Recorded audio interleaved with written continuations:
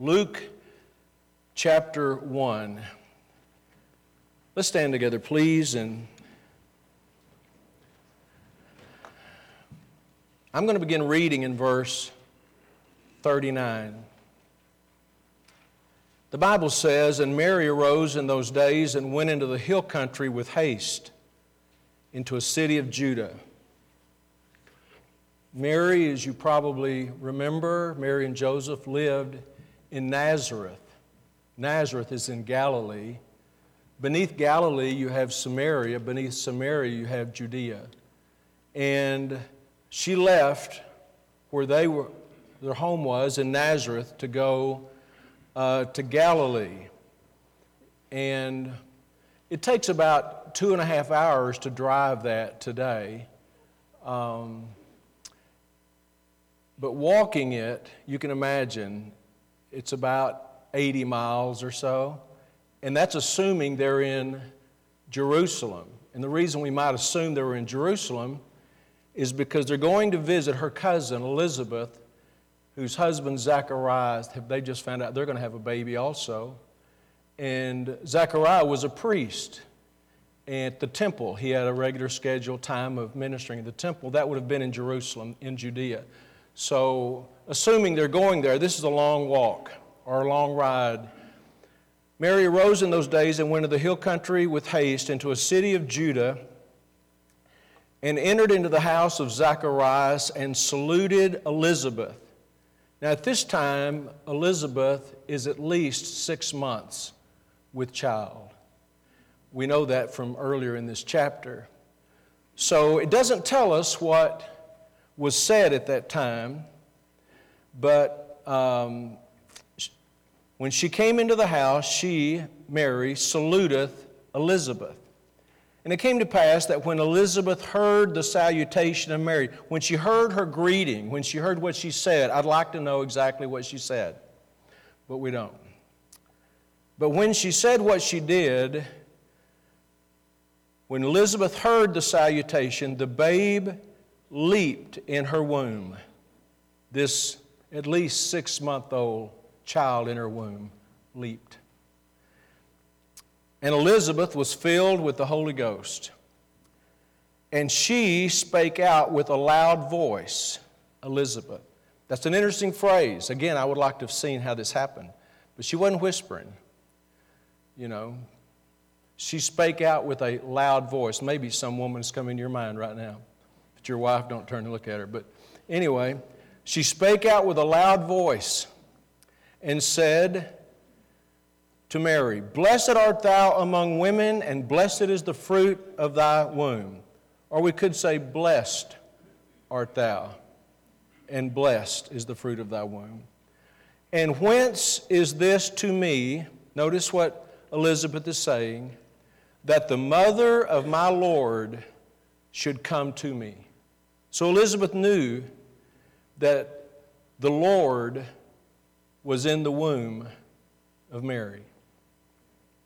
"For lo, as soon as the voice of thy salutation sounded in mine ears, the babe leaped in my womb for joy. And blessed is she that believed," talking about Mary, believed the announcement of the angel that she would give birth to the Savior. "For there shall be a performance of those things which were told her from the Lord." And Mary said, "My soul doth magnify the Lord, and my spirit hath rejoiced in God my Savior." Let's stop reading there, all right, and pray. Father, we thank you, Lord, for your word today. We thank you that it's forever settled in heaven. We thank you that we can have confidence that this is the very Word of God, the inspired Word of God, and it never grows old. There's no book like it. We praise you for your Word. We ask you to bless these moments we have together as we look into this passage that many people in this room have read scores of times, and yet we still enjoy reading it. We're still encouraged by it. Please bless us. I pray, God, for those in this room that are closest to you, that they'd be encouraged. I pray for those who maybe are not as close as they could be or should be, that their hearts, Lord, would be touched, that they would have ears to hear what the Spirit saith unto the churches. And we thank you in Jesus' name. Amen. You may be seated. Obviously, Mary is just caught up in the wonder of what has taken place. Just think about what's going on. Put yourself in her place and think about what's going on in her world. Earlier in this chapter, Luke chapter 1 and verses 26 and following, she has this angelic visitor who comes to see her and received the most amazing birth announcement ever. You're going to have a child.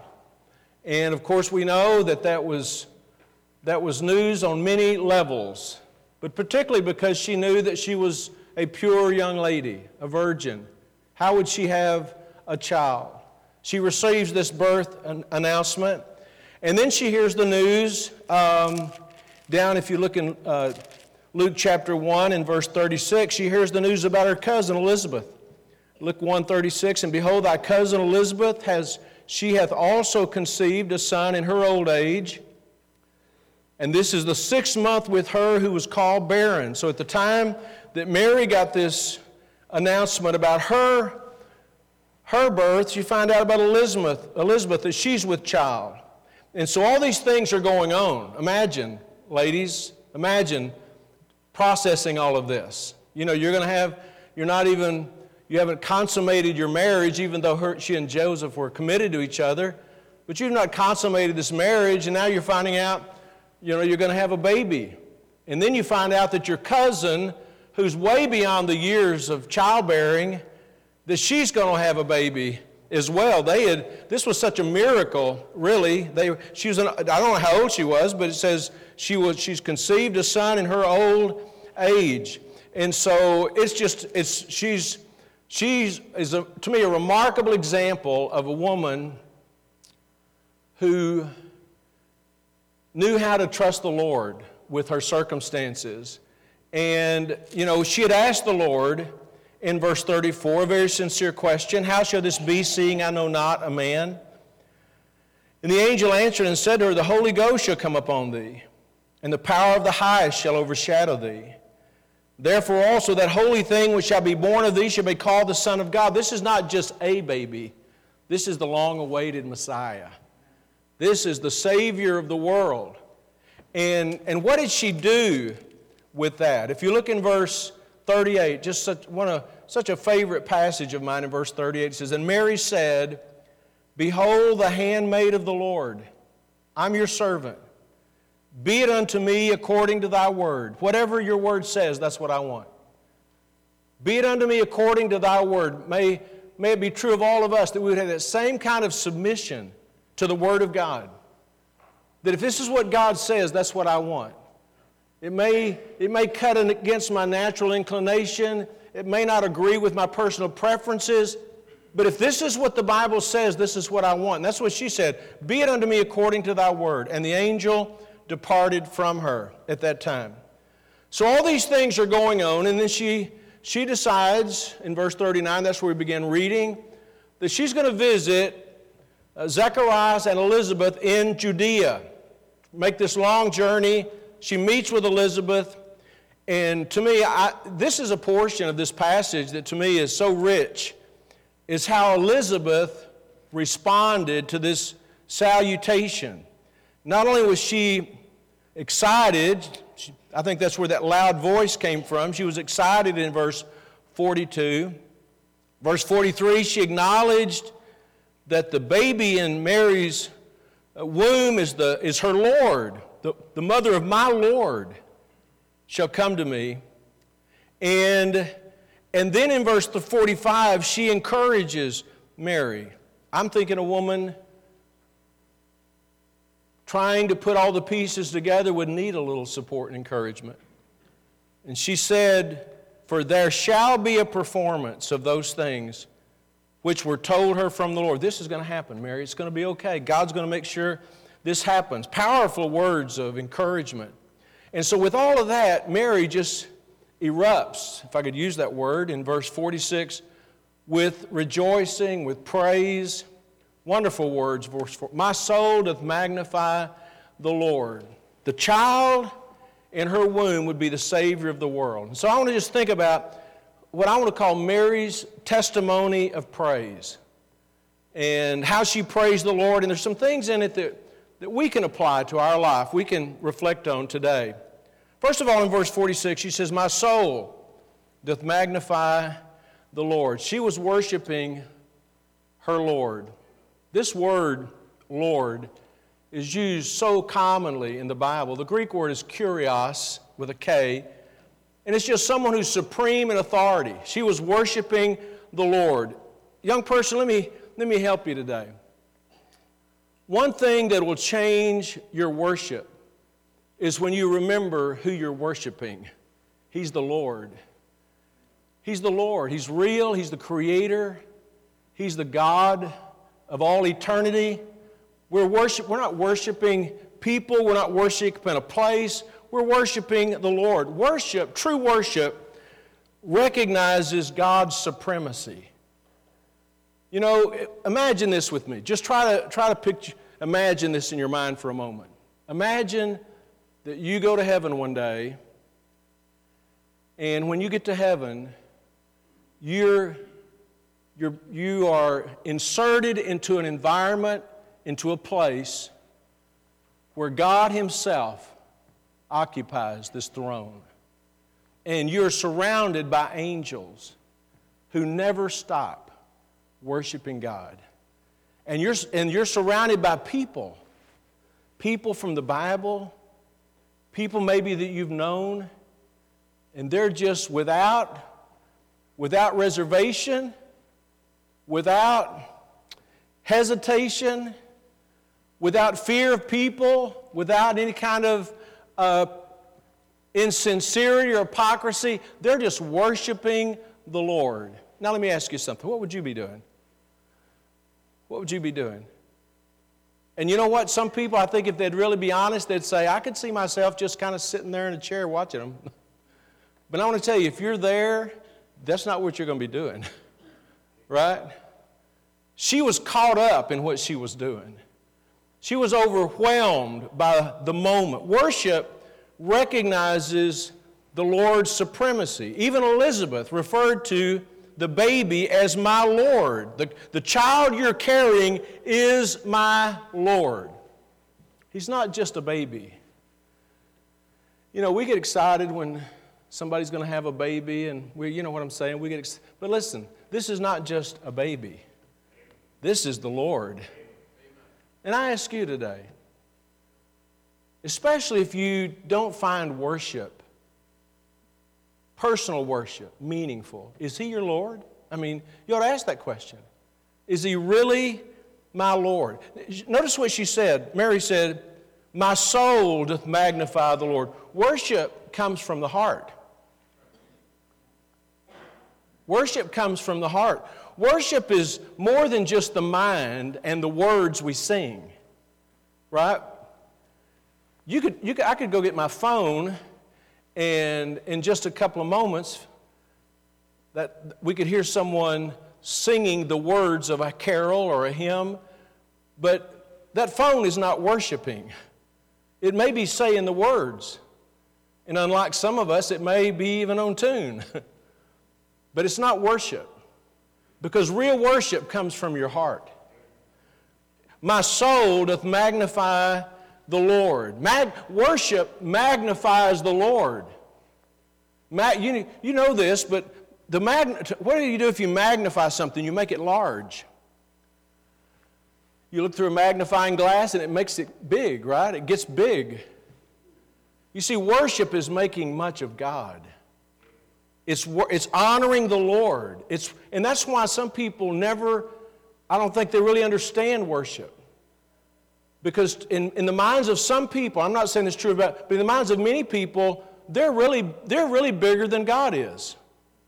Their will, their desires, their plans are more important than God is. So God is not being magnified, we're being magnified. There's no worship in that. Worship magnifies the Lord. And it includes rejoicing. Look in verse 47. And my spirit hath rejoiced in God my Savior. Rejoicing. She was rejoicing in worship. Rejoicing in God's goodness. Rejoicing in God's grace. And she did it with her, again, it's with her spirit. You know, Jesus said they that worship Him must worship Him in spirit and in truth. Not just with words. Young people, look up here when I'm preaching. Worship is magnifying Him and worshiping Him from your heart. And that's why I think it's important for us to understand that. You know, I came from a world, I was not saved, you know, and I came from a world when I started going to church where I had no interest in religious things. I had no interest in, you never caught me singing a gospel song. All my music was the music of the world till I got saved. And then you see me in church with a hymn book, lifting my voice, praising God. You know, tears maybe in my eyes. You know why? Because He means something to me. He's changed my life. And if you can't resonate with that, if you can't connect with that, there's a spiritual problem there. We worship Him from the heart. It comes from the heart. It's personal. Look what she said in verse 47. My spirit hath rejoiced in God, my Savior. He's my Savior. The name Jesus means Savior. Actually, it means Jehovah saves. Jesus is my Savior. I read this many years ago. You've probably heard this writing, but it's relevant. It's to what we're saying here. This is what it says. If our greatest need had been information, God would have sent us an educator. If our greatest need had been discovery, God might have sent us a scientist. If our greatest need had been wealth, God might have sent an economist. If our greatest need was pleasure, God would have sent an entertainer. But man's greatest need is redemption. It's a relationship with God, so God sent a Savior. God didn't send an entertainer. Some people might think, why was Jesus more entertaining? We don't need more entertainment. We need a better relationship with God. We need a closer relationship with God. And so she says, He's my Savior. My spirit hath rejoiced in God, my Savior. And God would provide salvation for us through the sacrificial death of this baby who would be born and would eventually go to the cross and pay with His own blood the sacrifice for your sins. That's a great sacrifice.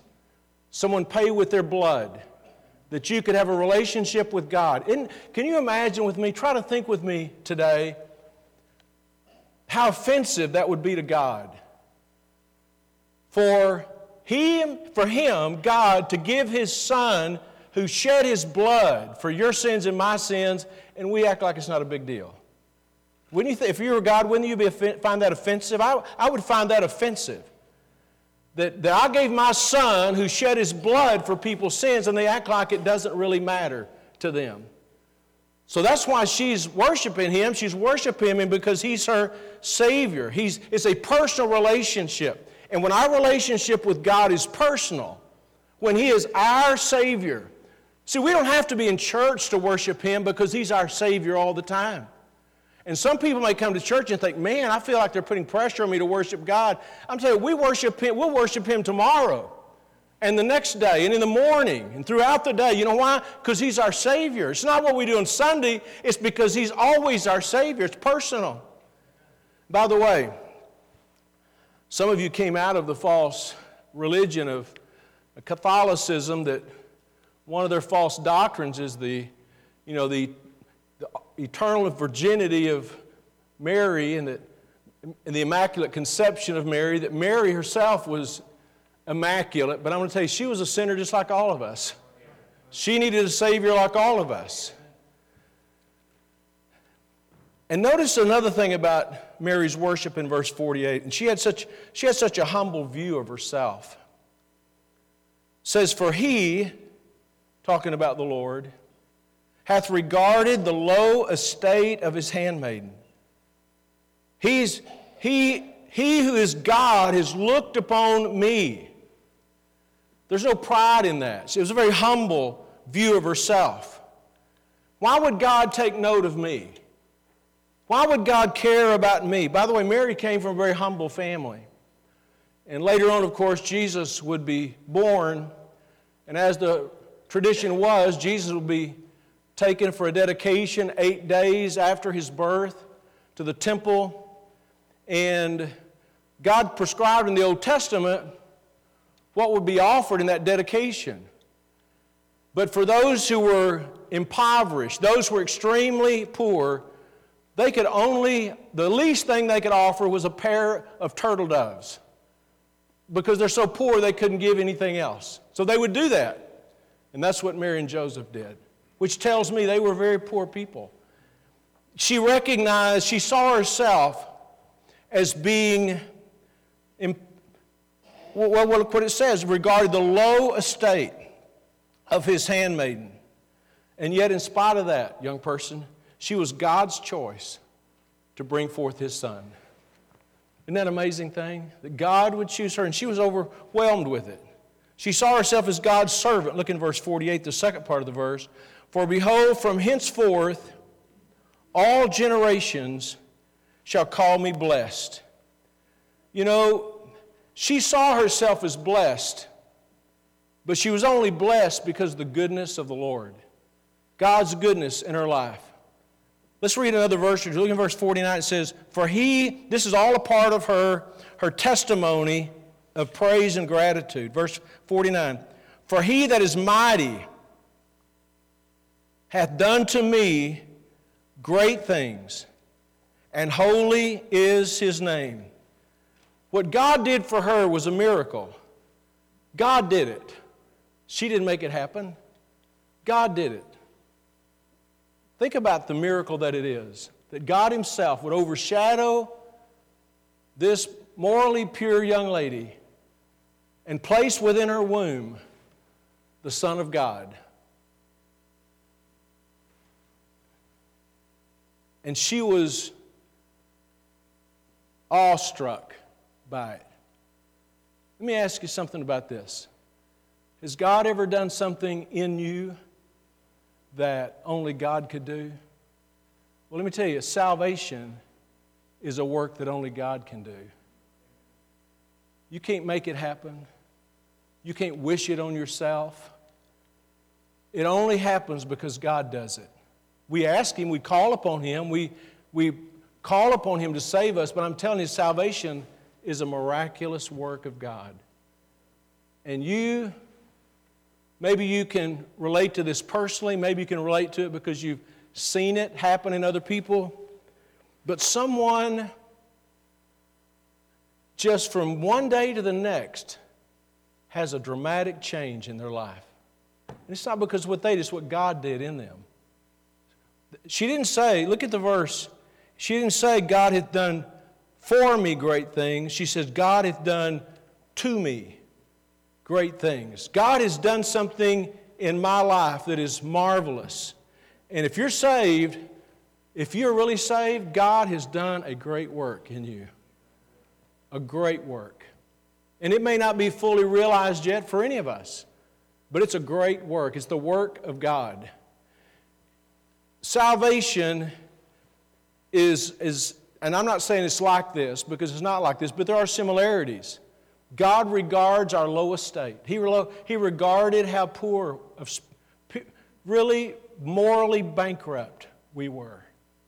Absolutely, without God and without hope in this world. And in that state of moral bankruptcy, in that state of sinfulness before God and guilt before God, He came into our lives when we could not have deserved it less. Isn't that an amazing thing? And that He would come into our lives when we trusted Him by faith, and He would come into our life and do something in us that only God can do. Amen. No wonder she praised Him. And by the way, our response, let's just imagine that someone is here today and you're thinking about, you understand the gospel. You understand what Christ has done for you. You understand how undeserving you are. And it concerns you that you don't know the Lord. And someone says to you, as I'm saying, Jesus Christ paid for your salvation. And the only thing standing between you and being eternally saved is you're receiving His love by faith. And you say, well, I don't know if I could do that. Surely there's something I got to work for. But you know how Mary responded to the good news that the angel gave her? Be it unto me according to thy word. I trust in God's word. I trust that what God says is true. And when you trust in that for your salvation, whether you're here in this building or at home or driving down the road in your car, when you decide, I want Jesus Christ in my life, I want to know the Lord, I want to have a relationship with God, and you call out to Him, trusting Him, He'll save you in a New York minute. And that's pretty fast. Salvation is the work of God. Look in verse 50. And His mercy, she says, she continues this testimony of praise. His mercy is on them that fear Him from generation to generation. God is a merciful God, and I thank Him for that today. As I read this, it says in the top of my Bible, Mary's Song of Thanksgiving. Sometimes my Bible has a little title up here.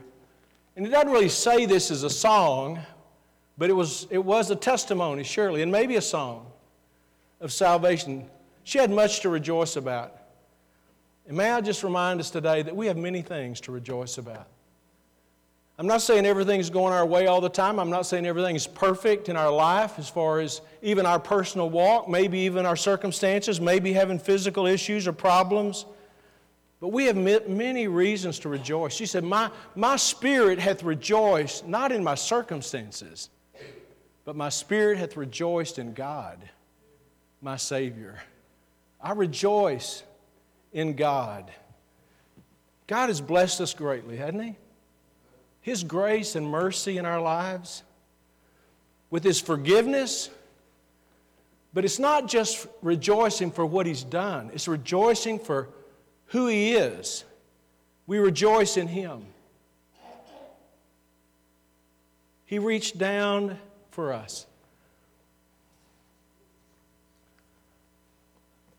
You know, I think back sometimes over my life and over my preaching, and I wonder sometimes, and I mean this in all sincerity, why seldom do I ever preach a sermon that I'm not challenged to remember what God has done for us. And it's not because it's in my notes. It's not because I feel like I have to do it. It's because it's amazing to me what God would do in our life, isn't it? It's absolutely amazing. When I couldn't be farther from the straight and narrow way, He came to me. And I don't mean He came to me knocking me down and putting this big handwriting on the wall, but He came to me through my circumstances. He came to me through people who cared about us and invited us to church. He came to us. What love He has. What grace and mercy He has. And I understand a person who's not saved that doesn't really get into this thing of rejoicing and praising God and testifying and thanking God. I understand a person that's not saved feeling that way. I don't understand a person that is saved feeling that way, because God has done so much for us. She said, He who is mighty has come to us. Who? Me? I mean, such a rebel, such against God. And He came to all of us. Emmanuel, God with us. He came, God in the flesh, to love us and accept us and as I said this morning, adopt us into His family. What a merciful God He is. So I ask this question in closing. What has He done? Not only for you. Young person, give the next few minutes your undivided attention. What has God done that you know God has done in your life that's made a difference in your life? What has He done in you? What has He done for you? Just think about that today. Has He shown you mercy? Has He shown you grace?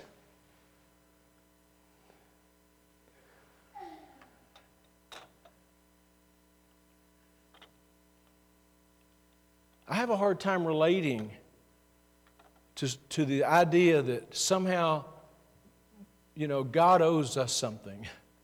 I mean, I've served God. Look, I'm in church, right? God owes me something. I'm telling you, God doesn't owe us anything. If you and I got what we deserved today, right now today, we'd be burning in the flames of hell.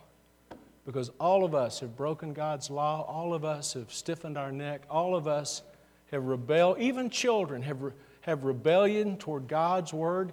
I'm telling you, it's real. But God, in His mercy, He loves us. He cares for us. And this testimony of Mary can be your testimony throughout life. Let me tell you what God did for me. And a person can say, "Preacher, don't you ever get tired of telling that?" No, I never get tired of telling it. Because it's real and it's fresh, right? We owe Him our life. Where would I be today if it wasn't for the grace of God? Where would I be? Where would you be today if it wasn't for the grace of God? That's why Paul said we are what we are by the grace of God. Amen? And I praise Him for it today. And I thank Him for it today. And I hope you do as well. Make your testimony like her testimony. Look what God has done for me. And if you're here today and you're not saved, I prayed for you in the night, last night, that God would somehow get a hold of your heart and open your eyes and let you see how lost you really are. You can be in church, still be lost. Still be in church and on your way to hell. But I pray that God will bring conviction, such conviction, that you'll turn to Christ and trust Him. Amen? Amen.